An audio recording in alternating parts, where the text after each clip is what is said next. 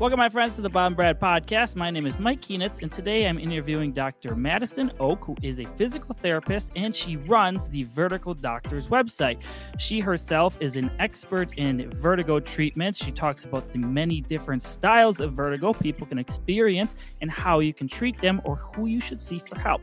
So without further ado, here's Dr. Madison. Well, welcome, Dr. Madison, to the show. Thank you for joining us today. Yeah, thanks so much for having me. I'm excited to be here. So to begin, can you briefly introduce yourself and share your background in vertigo and dizziness? Yes. So my name is Madison Oak, or Dr. Madison, or whatever you want to call me, really. I'm a physical therapist. I went to the University of Wisconsin-Madison, go Badgers, for PT school. And at Madison, we just got a lot of general vestibular education and things like that just from being at Madison. Dr. Judy Duane, who is head of neurology when I was there, she, I think she still probably is. She is excellent. And she's like, you guys are going to learn vestibular. And so I think a lot of PT schools don't get as much vestibular as we did. We still definitely didn't get as much as obviously someone would know as a clinician, but enough to kind of get you started. And I then went for one of my clinicals. I wanted to live in Austin because, as you know, it is expensive to live and we do not get paid. So I was like, well, I'm going to go somewhere where there's housing. And some of my family had housing for me to live in Austin. So I went to one of my clinicals at 360 Balance and Hearing, which I think now is called 360 Balance and Dizziness in Austin, Texas. And all I did all day, every day was treat vestibular disorders for 9 or 10 weeks or however long that was. And while I was there, I thought it was super interesting, but I always wanted to be a pediatric inpatient peds PT. And so when it came time to find a job, I was living in New York City, and it was also the height of the pandemic. I am a 2020 grad. And so I was like, at least I'll just wait and see if I can get a job in vestibular, if it's possible, or get a job in inpatient peds at a hospital. But those jobs are hard to come by because people, once they're there, they don't really tend to leave. And so I was like, well, I'll just get another job until then. And I started working at Equilibrium Physical Therapy, which I love the staff there, love the clinic. It's the best first job I could have asked for PT. And it was half orthopedics, half vestibular caseload, but slowly but surely, I would start to get more and more chronically dizzy patients. And I knew how to treat a vestibular disorder. I had heard of most of them. I knew mostly what I was doing for a new grad. And I would be like, I would see these patients and some of them just would not get better. And my BPPV patients would get better. My vestibular neuritis patients would get better. But as I started to get more and more of that chronic dizzy caseload and less ortho and less acute dizziness, I was like, hey, I have to figure out why these chronically dizzy patients just are not getting better like my other patients are. And so from there, I really dove into the research. I truly sent everyone just on their way for a couple weeks. I was like, don't see me for a couple weeks. If you are chronically dizzy, I will schedule you all after this week. And I just dove into the research. I figured out what persistent postural perceptual dizziness was. I had heard of it, but never treated it before. I wanted to know what vestibular migraine was. I really, really wanted to dive into Meniere's disease and all these things. And what I found was that vestibular migraine is the most common cause of neurological dizziness and vertigo. And so that really got me started on what is now the Vertigo Doctor, which is my Instagram website.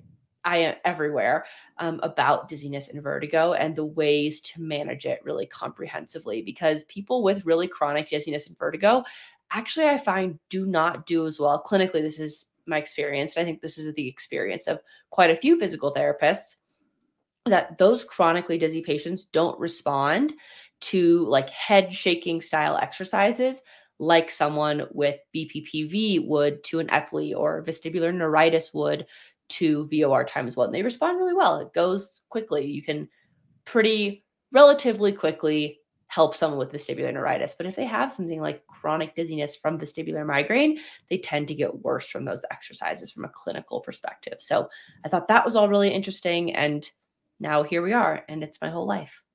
So do you want to spell out your website for people listening? Yes, it is the Vertigo Doctor, all the way spelled out, .com. It's on Instagram, everywhere.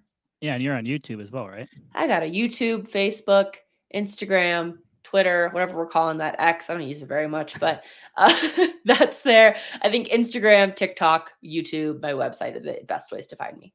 So, for our listeners that aren't familiar with the realm of physical therapy, I will admit that most physical therapists or PT assistants like me know a very small amount about the vestibular. We know the minimum. And everyone that is knowledgeable in it, we just send them all your way. So you get to deal with everything we don't want to learn, right? Exactly. I'm gonna move my camera. Exactly. And I think that's okay, right? Like medical doctors are so specialized. They go into like one specific kind of neurology, right? Or like I'm an orthopedic surgeon. I only do the shoulder, and you would never ask me to do surgery on a knee. And I see nothing wrong with that in physical therapy as well. So if you ask me to treat a knee, or a hip, a back, I'm like, hands off. I'm sending you elsewhere. I couldn't tell you what to do anymore.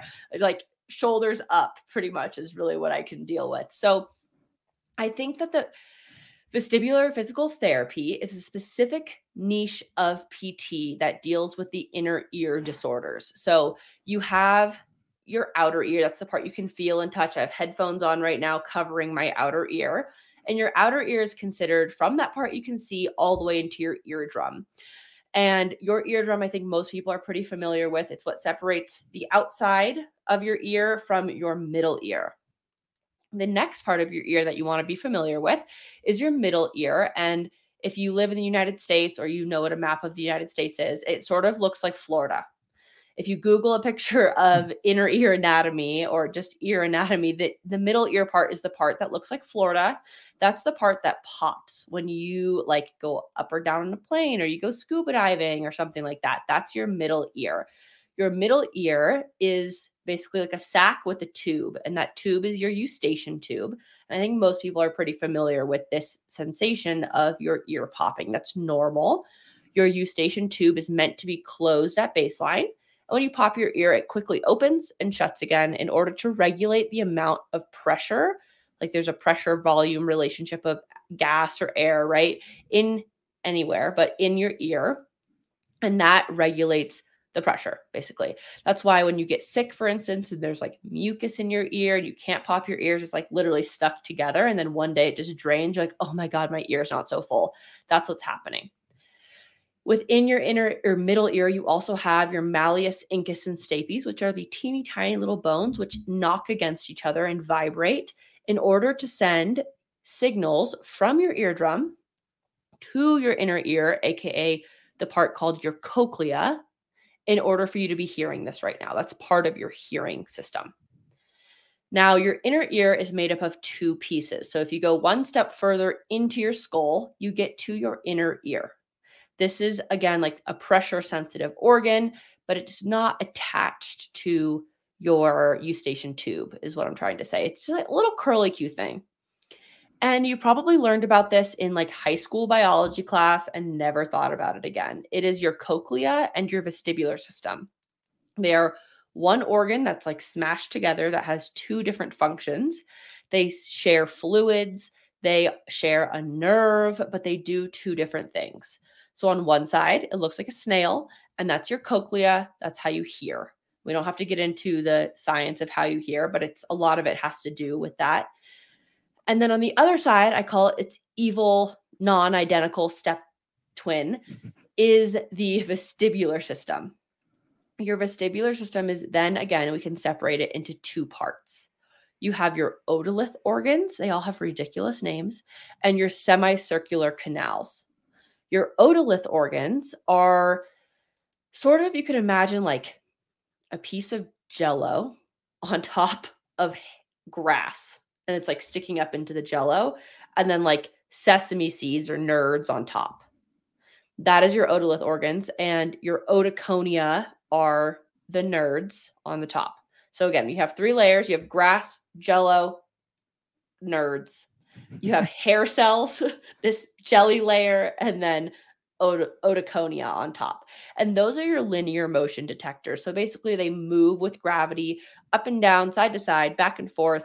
If you can imagine like I don't know why I always think of this, but like in Willy Wonka, the newer one, not the super new one, but the newer one before that, he has this elevator that it goes all directions, like forward, backward, side, side, up, down, left, right, diagonal, like all these weird directions.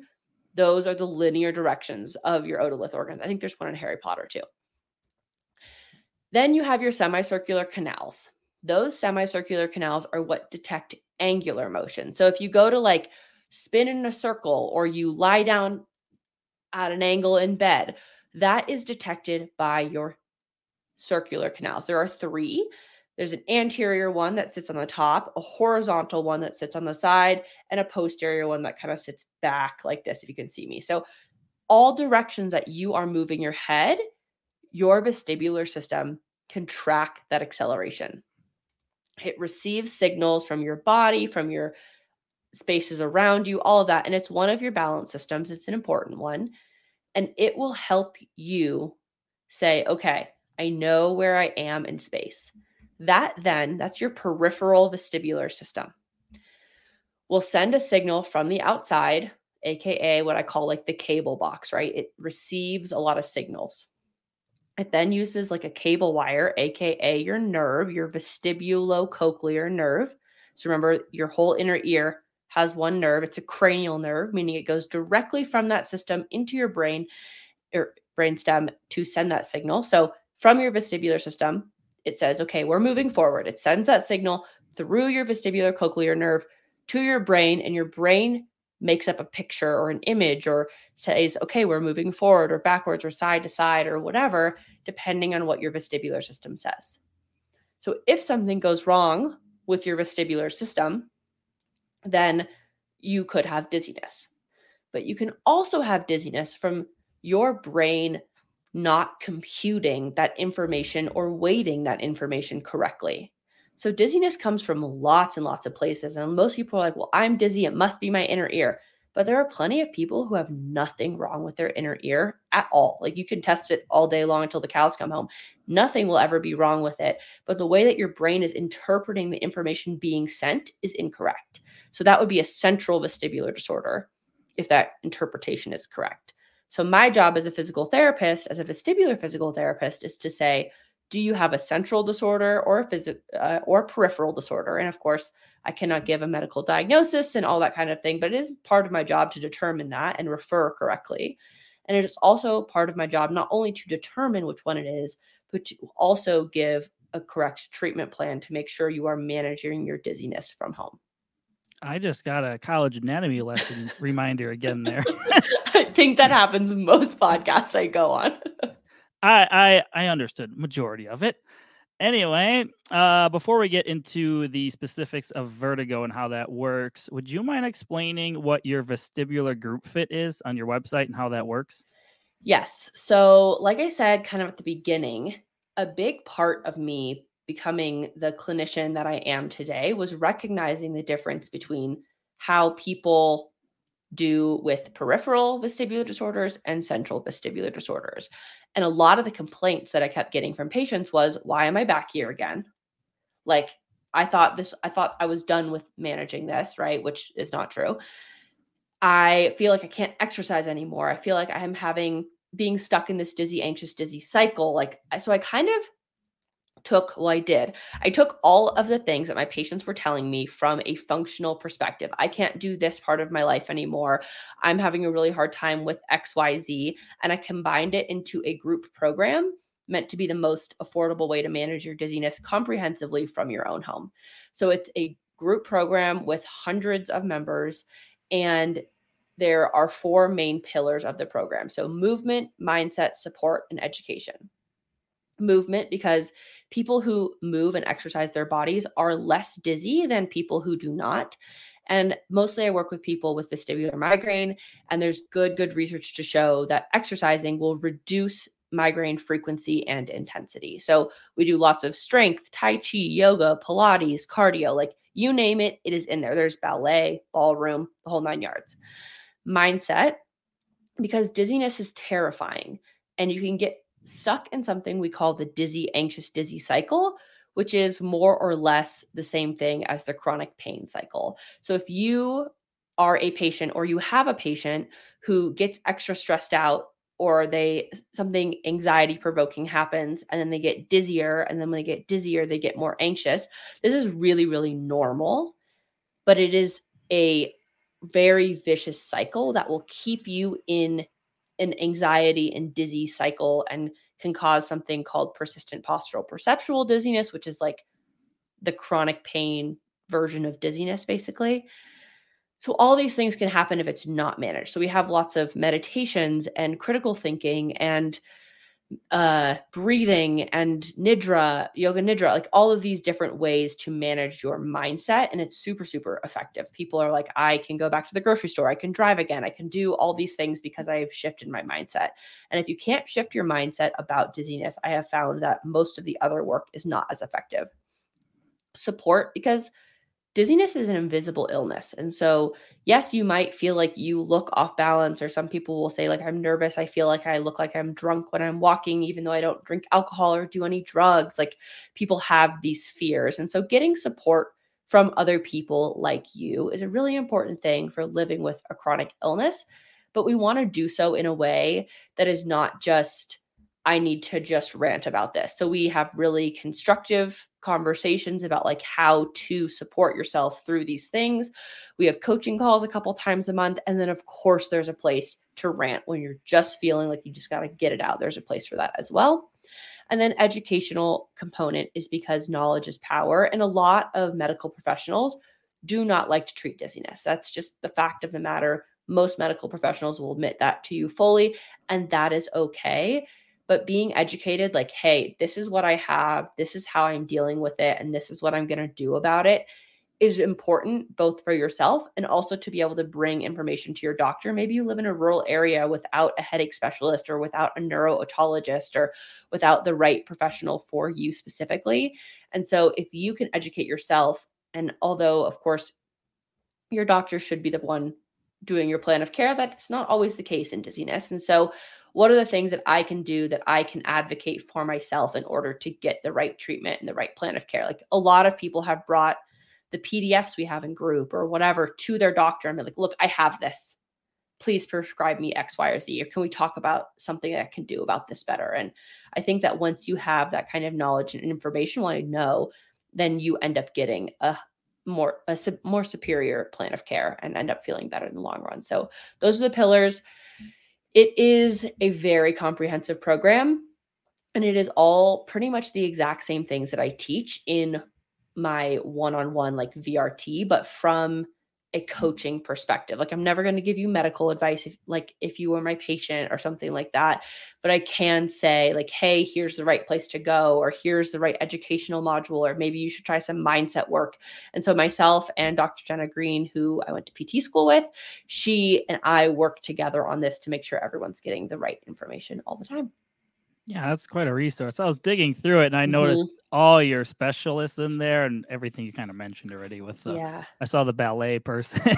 Yeah, there's like truly, if someone was like, hey, can we dance? And I was like, let me find a ballet teacher. Like, there are so many ways to manage dizziness. It doesn't have to look the same for everyone, but everyone wants something a little bit different. And so finding the way that's going to work for you, building yourself a toolkit and managing chronic dizziness. There are no cures for these things. And so finding a way to manage it that works in your life is super, super important. And so I really want to give you the tools for that, is the short of it. Sure. All right, we're going to get more into vertigo specific questions now. So what exactly is vertigo and how does it differ from general dizziness? Okay. Vertigo has a very specific definition. Vertigo is the incorrect perception that you or the room around you is moving, sliding, or spinning. So vertigo is the perception of false movement. Vertigo can come from BPPV. It can come from benign paroxysmal positional vertigo, which is the most common form of vertigo. It can also come from you feeling like you're on a boat. That is internal vertigo. That is also the false perception of movement. So you can get that from many different things. Dizziness is an umbrella term for all forms of dizziness, right? Someone might say they feel off balance. Someone might say, I feel like I have mud sliding around in my head. I have had people say, my head is a hot air balloon. I have like My Little Pony unicorns jumping around up there. Like I just feel like sparkly and weird. Like dizziness has so many definitions, from imbalance to vertigo. So dizziness is an umbrella term. It's not like if you're a physical therapist and someone says, my knee hurts, what's the next question?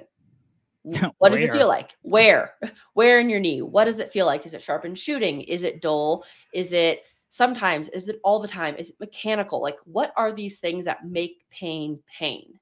The exact same thing goes for dizziness. So if you are a provider who's looking to get into treating vestibular disorders, or if you are a patient who goes to see a doctor about vestibular disorders, the question should be, I feel dizzy. The question should be, what does that mean to you? Because I have people who will say, I have vertigo. And I say, okay, what does that feel like? And they say, I'm off balance. That's not vertigo. That is not the incorrect perception that you or the room around you is moving. That is, I feel like when I'm on the grass, I can't walk. Now that can be perceived like I say I have vertigo because I don't necessarily know the definition of vertigo, right? Some people think that vertigo is standing on the side of a cliff and like not having the correct depth perception. So vertigo has that specific diagnosis, and it's really important that as a healthcare provider, you know that definition and can say like, is this or is this not? Because if you have vertigo, my plan of care is different than if you are imbalanced. And so getting to the bottom of like, even if someone says, I have vertigo, you need to ask what that means. And people say, well, I don't know how to describe it, or I don't really know what it feels like. Use your best words. If you think that that feels like I have mud in my head, I want to know. If you think that means I feel lightheaded when I stand up, I want to know. Knowing exactly what that feels differentiates that between benign paroxysmal positional vertigo, which is the ear crystal problem, and something like POTS, postural orthostatic tachycardia syndrome. And those referrals and those treatment plans are so different. And so knowing what your patient or what you are going through with that is super important from a vertigo versus other symptom perspective. If I'm ever forgetful, I'm going to use I have mud in my head from now on. Our next question is, can you explain some common causes of vertigo? Yes. So I'll go through 3 of the most common causes. So the most common known cause of vertigo is benign paroxysmal positional vertigo. And that is what everyone will call like, I have ear crystals. I have crystals in my ears. My ear crystals are out of place, something like that. Your ear crystals are supposed to be in your ears. That's like saying I have TMJ. Everyone has a TMJ. Everyone has temporal mandibular joint. It's just whether or not it's dysfunctional. Benign paroxysmal positional vertigo, we're just going to call BPPV because that's way too hard to say, is when those crystals in your ears that I described at the very beginning, the tiny little nerds, fall off. They're supposed to slough off. It's normal. It's part of being a human being. You're born with a certain amount and they slowly just kind of fall off throughout your life, are supposed to be reabsorbed into your body through something called dark cells. If it misses, basically, or doesn't like land in the right spot, it can slip into a semicircular canal. And because of inertia and fluid flow and all these different things, when you move into a position, if you're watching on YouTube, then you can see my positioning, or you roll over in bed, or you lay down in bed, or you look up into a cabinet at an angle, all these things, and you start spinning, like the room is spinning. That can often be BPPV because those crystals are moving in that canal where they're not supposed to be. There's not supposed to be any interruptions basically in that fluid movement because the fluid is moving in order to hit on your ampulla, which tells your eyes to move back and forth. And there's a bunch of science behind it. But the basis of it is there's not supposed to be blockers in there. And so if there are blockers in there, then that fluid's going to keep moving after you've stopped moving, which is going to make your eyes twitch in a certain pattern depending on the canal. And you just need a canalith repositioning maneuver. So some common ones are an Epley maneuver or a barbecue roll. Those are the most common ones that we use, but there are many. There's with crazy names like goofoni, for instance, like ridiculous names for these things, but they basically put the crystals back into their spot so they can be reabsorbed into your body. Now, another really common form of dizziness and vertigo is vestibular migraine. Migraine is so common and it is very underdiagnosed. They expect that about 50% of people living with migraine have literally no idea that their symptoms are from migraine and have not been diagnosed, even though it's it's treatable. Migraine is treatable. It's manageable, I should say. Treatable would imply a cure, so manageable. Vestibular migraine is a type of migraine diagnosis that requires some form of vestibular symptom. So that could be spinning, that could be imbalance, that could be I feel lightheaded, plus a migraine criteria. So those are light sensitivity, sound sensitivity, aura, things like that. And you could Google vestibular migraine diagnostic criteria and they will come up. So knowing that you have vestibular migraine can be really important, or is really important, because that's how you get the correct treatment protocol. But it's also something that we want to consider from a positional vertigo standpoint. So BPPV is the most common form of positional vertigo, but vestibular migraine is kind of like right on its tail. There are many people who are like, I'm having BPPV. I've done 100 canalith repositioning maneuvers, and those crystals just will not go back. That's when you need to be evaluated by a headache specialist for positional vertigo that's happening from vestibular migraine, because other forms of positional vertigo exist. MS can cause positional vertigo. I have seen it. So not all positional vertigo is BPPV and needs a repositioning maneuver. So those are the two most common forms. And another pretty common one that I do want to recognize is vestibular neuritis.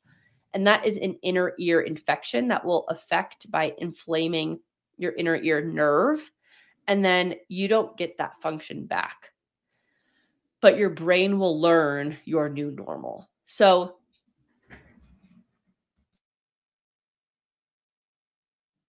your ears function like this. And if you can see me, this is helpful, but if you can't, I will do hopefully a good job explaining. So your ears at all times say, I'm looking forward, I'm looking forward, I'm looking forward. They send a signal from your ears to your brain that say, okay, at the same time, I'm looking forward. If I look to my left side sends an excitation signal and my right side inhibits. So now I have a signal that says, okay, I'm looking to the left and to the right. And all day long, I'm going to try to back up and see, okay.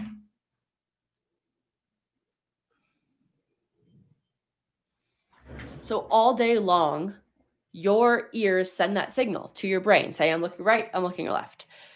When you get a vestibular neuritis, it will, in some capacity, shut down one side. So you will not have 100% function in that ear anymore for most people. So it'll cause, 2 to 3 days of spinning and then some imbalance. And then it'll be hard to walk on different surfaces and walk in the dark.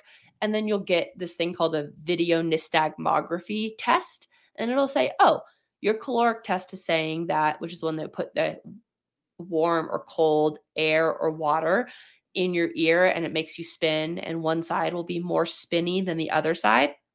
I also see this happen in people with who have had COVID. Some people will also get hypofunction from that. But there are lots of ways you can get a hypofunction. But basically, it just causes this one ear to say, okay, I have less function in this side than this side at my baseline. And so now my brain has to relearn what this normal is, and people with neuritis do super well. So those are the main causes of dizziness. There are many other causes of dizziness if those don't fit your life or don't fit what you would describe as your dizziness. Or if you're a provider and you're saying that doesn't really sound like my patient. They have this or this or this. There's many more diagnoses that you could go through. I didn't even know 2 of those 3, so I'm learning lots today. So my next question is, what methods or assessments do you use to evaluate and diagnose vertigo in patients? Yeah. So this really gets back to my question of, what does your dizziness feel like? Because there are a lot of ways that I could test you, a lot of ways that I can refer you to. Like there's a lot of different places to send people with dizziness, depends on the person. So if someone comes into my clinic and they say, every time I lay down, I spin for 15 to 60 seconds, then I don't feel very good, but I'm not spinning anymore. Then I will assess them for BPPV. I always want to know if you have BPPV because it's pretty easy to treat most of the time, and I can do it over telehealth pretty easily. And I in Jackson, I go to people's homes to do this. Treating BPPV pretty straightforward. Most physical therapists can do it. If someone's saying, I used to be spinning and then it stopped and it's only happened once and I didn't really feel good, but my partner helped me to the bathroom for a couple days, but now I'm okay, but I just feel imbalanced, then I'm going to test something. I'm going to test your peripheral vestibular system itself. So I'm going to give them like a dizziness handicap inventory, which is a good objective measure for people who live with dizziness. Then I'm going to test, can they shake their head and read lines for me? A DVA test, which is dynamic visual acuity. I'm going to test their balance, their signal like stance. We're going to do a sit sib or cat sib or however you want to call that test. I might refer them out for a VNG to see, are your ears functioning the same way? You can do a head thrust test, VOR cancellation test. You can do a rotary chair test if you have like a spinny chair and it's safe. Please do this very safely. You can do a Fukada step test, even though it doesn't tell you a lot, just says, hey, there's dysfunction somewhere. It doesn't tell you much other than that. But there are different, like a battery of vestibular tests you can go through for a peripheral vestibular dysfunction. If you see someone acutely, you can use the rules of Alexander's law in order to determine if they're having peripheral vestibular dysfunction. So your nystagmus, or that involuntary eye movement, if you're having a peripheral dysfunction, will move towards the direction of the less affected ear. So if I have a right vestibular neuritis, my eyes will be beating to the left. It will always go towards the ear of more function. If I look in the direction of my nystagmus, the nystagmus will get more intense. And if I look away from the direction of the nystagmus, it will get less intense. So that will say, okay, I have a peripheral vestibular dysfunction. If my eyes are down beating or up beating or they change direction, that's when I want to say, hey, that's probably central and I want to be referring to a neurologist. So if you have nystagmus, that kind of sends me in another direction. There are a lot of clinical decisions to be made when it comes to, like, a professor described it as you pull out like these file cabinets and you kind of go through the files of like, okay, if they answer yes here, then we're going to go here, right? If they say, yes, I have positional vertigo, then we're going to first test for BPPV to kind of knock that out of the way. Now, do they still have other dizzy stuff going on? What else can I test for? What else can I look for? So the things that I would most be aware of looking for is, do they have nystagmus? Do they have a history of migraine? Are they having neck pain? That kind of seems kind of migrainous. Doesn't seem super mechanical. That's weird, right? It's also having light sensitivity or sound sensitivity with this dizziness. Okay, I need to be referring to a headache specialist. Does it only happen? Do they only get imbalance, like when the lights are off? These are kind of questions that I'm asking myself and asking my patient so that we can do different objective tests. But many vestibular diagnoses, specifically vestibular migraine and persistent postural perceptual dizziness, are clinical diagnoses. So you will not see anything on testing. Your patient will come in, I'm dizzy, my VNG is normal, I've had 7 MRIs, they're all normal, I've seen 80 doctors, every doctor tells me I'm fine and this is in my head. It's not, it's probably vestibular migraine. And so from a clinician standpoint, how can you then get them to the right person? Because I can't diagnose that, right? I can't say you have vestibular migraine. It's not in my practice act. I can say you need to be evaluated by a headache specialist to see if this problem is migraine, and you do not need to have head pain to get a migraine diagnosis. So that's kind of like where my head goes. And my brain is like, wow, crazy. So if you need a good continuing education resource, 360 NeuroHealth is great. The Duke course is great. There's one at University of Pittsburgh that's great. There are a couple of really good ones out there. How common is vestibular migraines compared to other ones? I wanted to make sure my statistic was right. About 3% of the adult population. Oh, That you're is a fast. lot of people. You're a fast researcher, by the way. I was pretty sure I knew it in my head, but I was like, I don't want to say it on this podcast unless I know that I'm right. And I have, if there's an article on VM, I have read it. But it affects up to 5 times more women than men. Most patients will have a history of migraine headache and or motion sickness in their past. So like I grew up with really severe motion sickness, couldn't go on a car ride, right, without like wanting to throw up.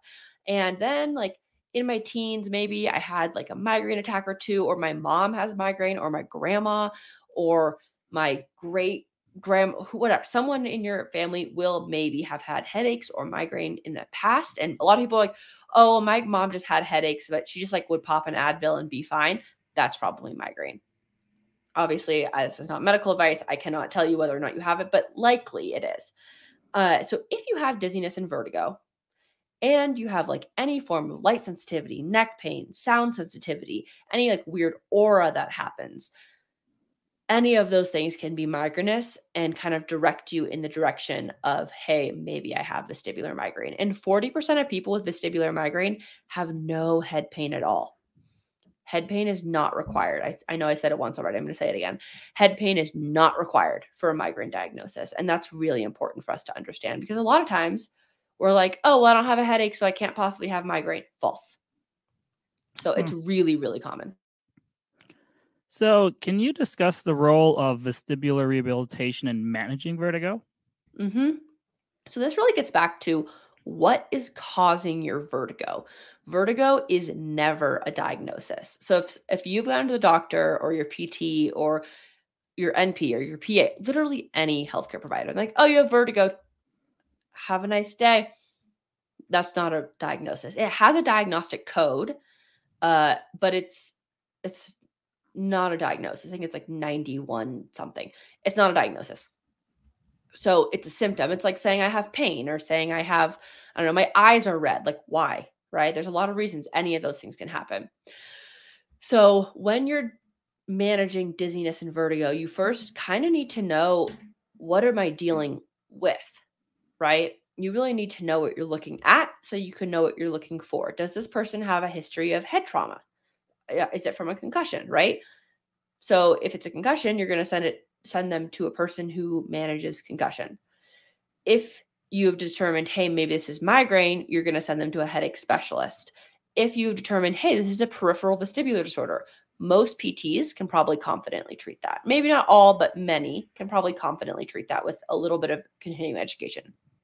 So before this person leaves your clinic, you probably want to do a Dix-Hallpike on both sides and a roll test on both sides. So we're going to be testing your posterior canals for BPPV and your horizontal canals for BPPV. I think that's a pretty good start. Do they have positional vertigo in these positions? Now, your patient might not say, hey, I have vertigo, but you're going to be able to see their eyes twitching in a certain way for 15 to 60 seconds. That's the first thing you want to be looking for. After that, you really want to be listening to their symptoms. And this is where this gets a little bit more complex. And this is where, like, if your patient's dizzy and you're a person who only sees shoulders and they ended up on your caseload, this is where you need to refer. So when this person says this, they say, like, I'm having a lot of dizziness and it happened last week, and I also was feeling kind of sick, like I had a virus or whatever, and now I'm feeling better, but I'm imbalanced. That's a good time to say, like, okay, I'm going to do a head thrust test, which is where you kind of move their head around. Then you quickly move one side and quickly move to the other side, and have them stare at your nose and see if their eyes don't catch up, basically. Their eyes slip off of your nose. That's what you're looking for. So if yes to that, that means they probably have a hypofunction, or that their brain isn't interpreting that information correctly. But more often than not, they'll have a hypofunction, and they say, okay, you have a hypofunction. I'm also going to do a dynamic visual acuity test, which is a pretty easy test to do. You have to move someone's head at 240 beats per minute and see if they can read an eye chart, basically. And how many lines can they read normally? And then how many lines can they read while moving their head? If that is 2 or greater in between, that's when you want to be saying, okay, I need to be prescribing this person VOR times 1 probably. And that's just, can my eyes focus on one spot while I move my head at a certain clip? So those are like the easiest main tests to do. But if you are a clinician listening to this and you're like, I just don't know, that's when you should Google vestibular therapist in my area and just refer them. Because our first thing always is like, I don't want to hurt my patient, right? I don't want to make my patient worse. It's really easy to make a dizzy patient worse. Because if they're shaking their head all around and they have vestibular migraine, that's just adding to their trigger load every day. And that can send them into an attack. So if you're sure they have vestibular neuritis, treat it. Go right ahead.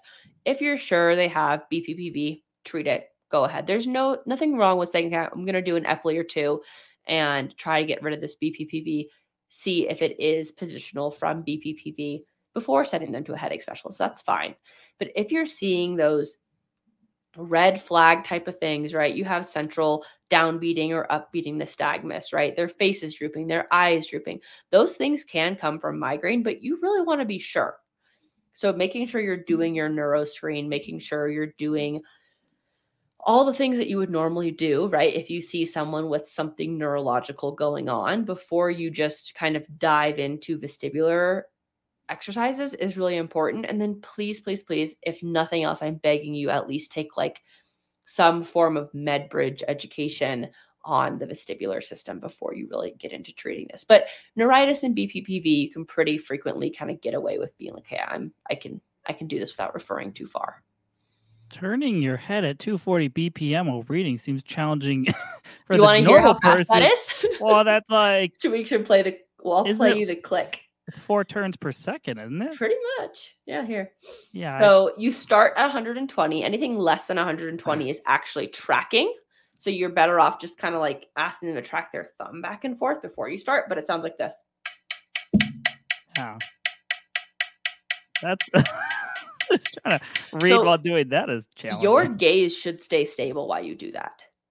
You should be able to read this within 1-ish line of what you read normally. So like you'll get that like normal eye chart, right? Yeah. And then read it, whatever line your eyes are at, whatever. And then can I still read this while I'm...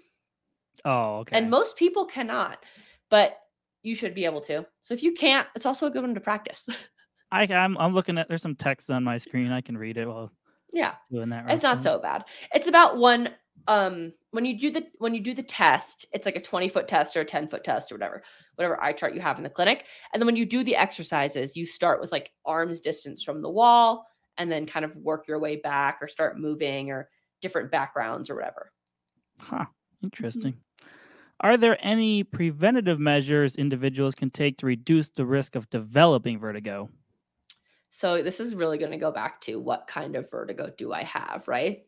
The one that you are most likely to get is BPPV. It's really pretty common. If you get BPPV, just head to the physical therapist first. I mean, we are statistically better at treating and identifying it than any other provider.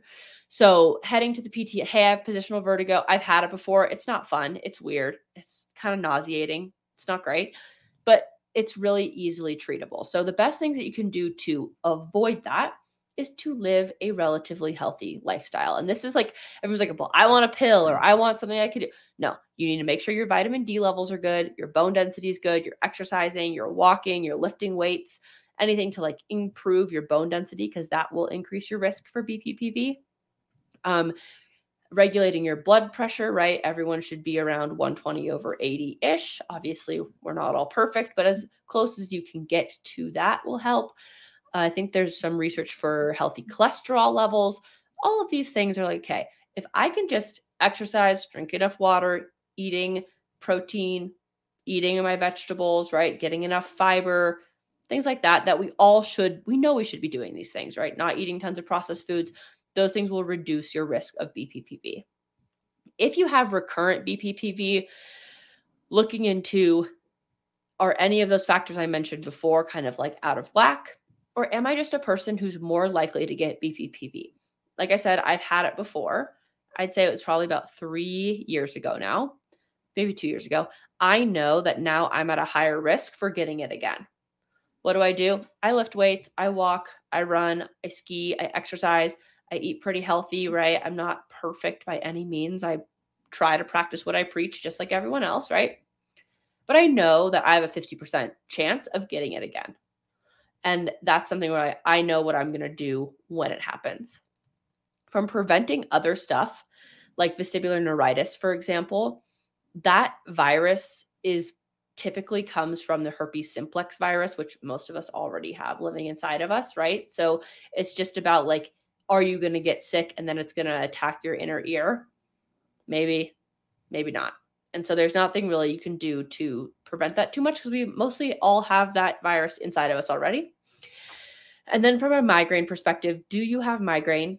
We tend to see that like big shifts in stress and big shifts in hormones. So I see it a lot with people like going through like perimenopause to the menopause kind of phase of their life or postpartum will have shifts from migraine to vestibular migraine. I see it all the time. We're not exactly sure why it is. It does come up in some of the research, but again, not exactly sure like why is this happening, just that it is indeed something that can happen. So you can't avoid, right? If you want to have a child, you can't necessarily avoid being postpartum. Women, we cannot avoid going through menopause. It's just going to happen. And so during those times, like what are the things that I can do with my doctor to be aware of this, to say like, do I need hormone replacement therapy? What am I doing to make sure my bone density is good? What am I doing making sure that I'm not like letting my blood sugar spike and drop all day? Like what are those things that I can do generally and then it can still happen, right? Like people with vestibular migraine can do everything perfectly and still get a migraine attack. And it is not your fault. It's just something that's frustrating and it happens. How common is vertigo amongst younger people? I have a skewed idea because my population I primarily saw was 65 plus. So I associate it with that age group, but I know, like you just said, you had it. Yeah, I have seen people as young as 17 with BPPV. Jeez. But there is benign positional vertigo, and that is a disorder of childhood, and that can also be present as BP or BPPV can just be common in all ages. I'm just going to say it that way. I think it has a different name. Nope. BPPV. Yeah. Oh, BPVC, benign paroxysmal vertigo of childhood, recurrent episodes of dizziness in children.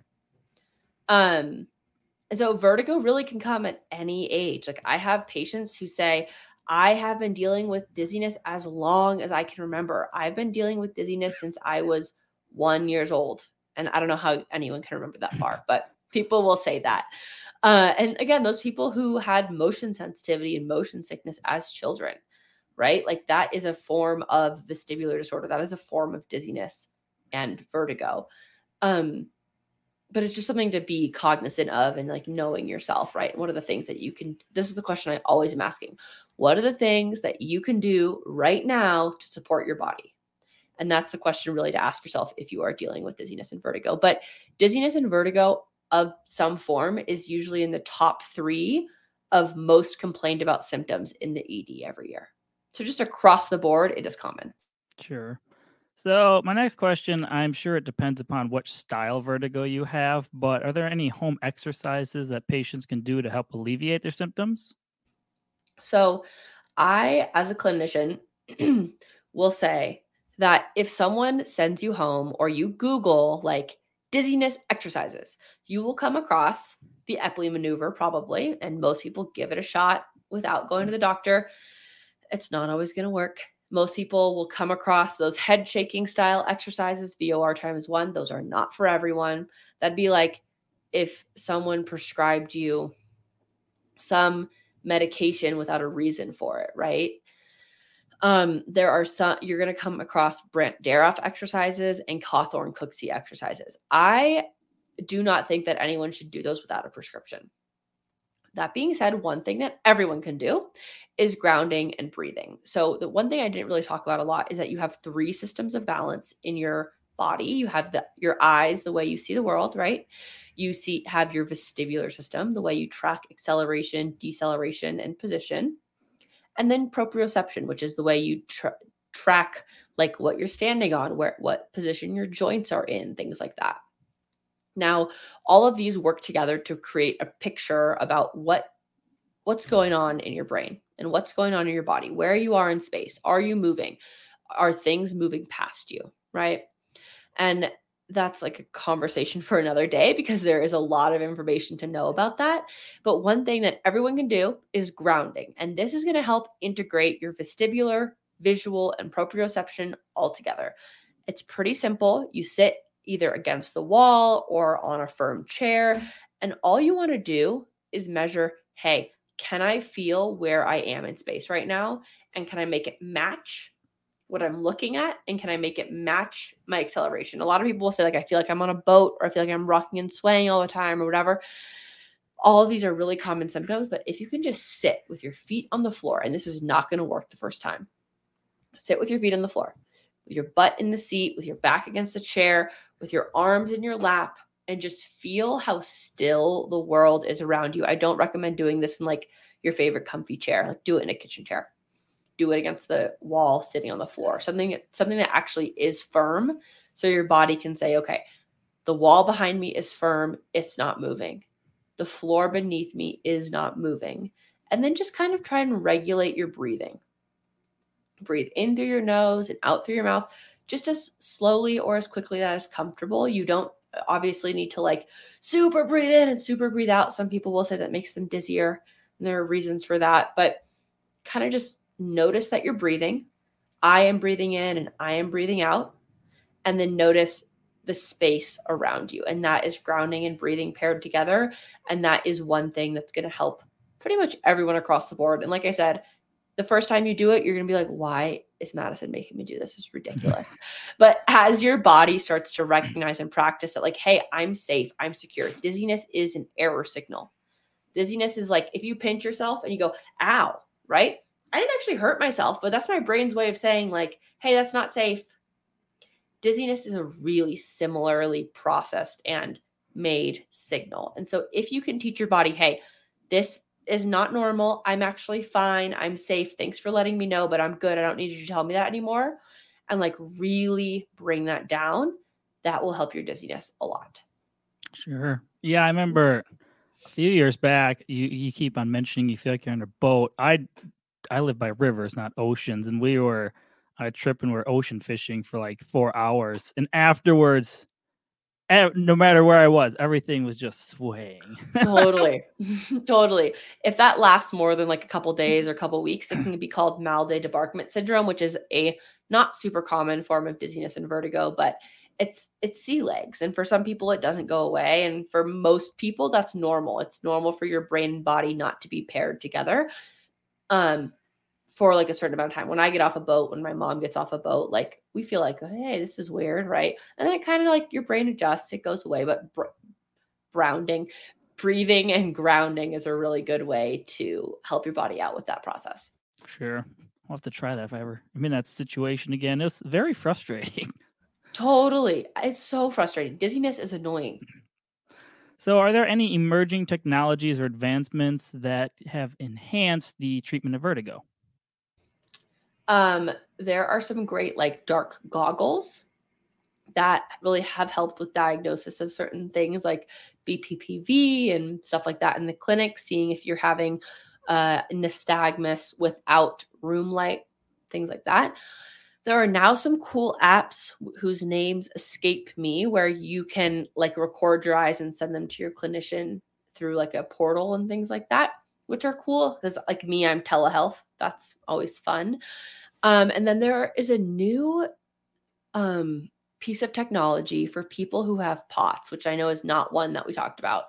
But for people who have POTS, there's a new like earpiece you can wear that tells you, hey, like your blood pressure, something with your blood pressure that can be really helpful in the management of POTS. So if you're a person who have POTS, which I think we talk more and more about since COVID and long COVID and stuff like that, that's something to look into. I really should Google what it's called. And I will Google it for you right now, actually. Earpiece for POTS.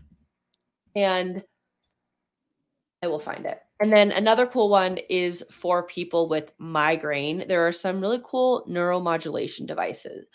And a neuromodulation device is basically something that without any side effects pretty much can help you manage your migraine better. So there's one called GammaCore or Truvaga, and that is one that goes like on your neck right here, which is research for migraine and vestibular migraine and long COVID. GammaCore is, and it will stimulate your vagus nerve. Make sure lip do this while you're doing it, and it like pulls your lip out. And then when that's happening, it's regulating that nerve, which can be super, super helpful in either raising your threshold for migraine or lowering your trigger load for the day. There's one called Cephaly, which goes on your forehead. We didn't talk about like why migraine happens and why migraine attacks happen basically, but that one helps regulate your trigeminal nerve. And then there's a cool one that goes around your arm called Vertigo. I am not associated with any of these companies. I just think they're really great things to know about if you have migraine or vestibular migraine. Do you have a lot of those things in your office? I do not. I see all my patients via telehealth, except for like the few that are in Jackson proper. If you live in Jackson Hole, I will come see you at your home, concierge style. But everyone else I see via telehealth. So I do not. I know some doctors who do, but most people are just like, hey, go try this. Like Cephaly has a really great return policy. I think Nerivio is covered by insurance for most people. And GammaCore, you pay for it once and then it's good for 3 months. And then you just don't pay for it again if it doesn't work for you. But it works for most people. And I did find that earpiece. It's called STAT, which I should have just remembered. It's STAT Health. It's an in-ear wearable that measures blood flow to the head for people with POTS, which is really, really cool. Huh, fascinating. All right, I have one last question for All right. listeners who may be experiencing vertigo or dizziness. What advice would you give them, and when should they seek professional help? Yes. If you have dizziness and vertigo, seek professional help just whenever you possibly can, and do it in this way. If you have positional vertigo, Google vestibular therapist in my area. Go see one.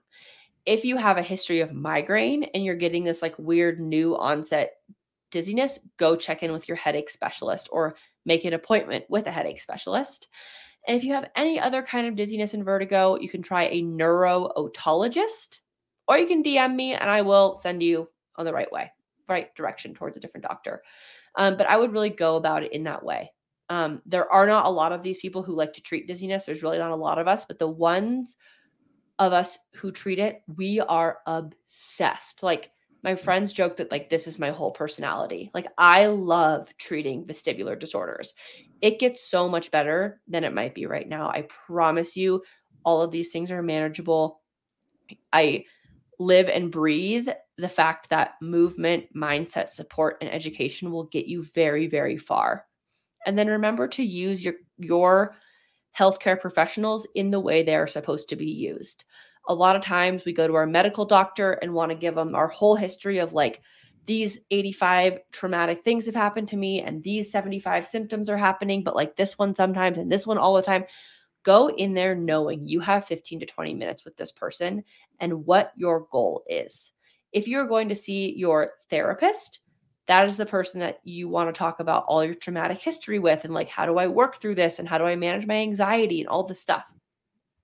Your medical doctor went to school for a medical degree. Your therapist went to school to be a therapist. Your physical therapist went to school to be your physical therapist or your vestibular therapist. We have all gone to school for a very long time to do a very bizarre and specific thing.